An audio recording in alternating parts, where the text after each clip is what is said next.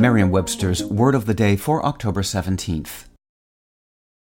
Hi there, it's Julia Louis-Dreyfus. You may know me from my podcast called Wiser Than Me, where I talk to older women and get their wisdom from the front lines of life. I was amazed by how many people told me our show made them look forward to getting older, which is why I'm here to talk about Season 2 of the show. Sally Field, Billie Jean King, Beverly Johnson, Ina Garten, Bonnie Raitt, just to name a few. All hail old women. Wiser Than Me Season 2 is out now from Lemonada Media. Today's word is hyperbole, spelled Hyperbole. Hyperbole is a noun. It refers to language that describes something as much better or worse than it really is. Here's the word used in a sentence from the Daily Post Athenian of Athens, Tennessee, by Carl Golden. It is tempting for elected leaders to engage in hyperbole, some more inflammatory than others, to signal the depth of their indignation.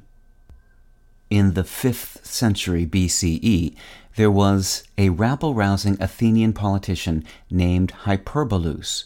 Since Hyperbolus is known to history as a demagogue, that is, a leader who makes use of popular prejudices and false claims and promises in order to gain power, one might be tempted to assume that his name played a role in the development of the modern English word hyperbole. But that's not the case.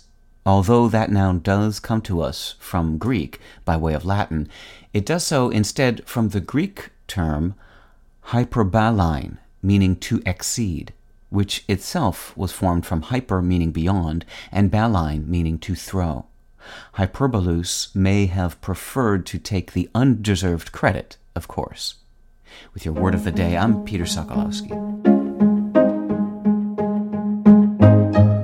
Visit Merriam-Webster.com today for definitions, wordplay, and trending word lookups.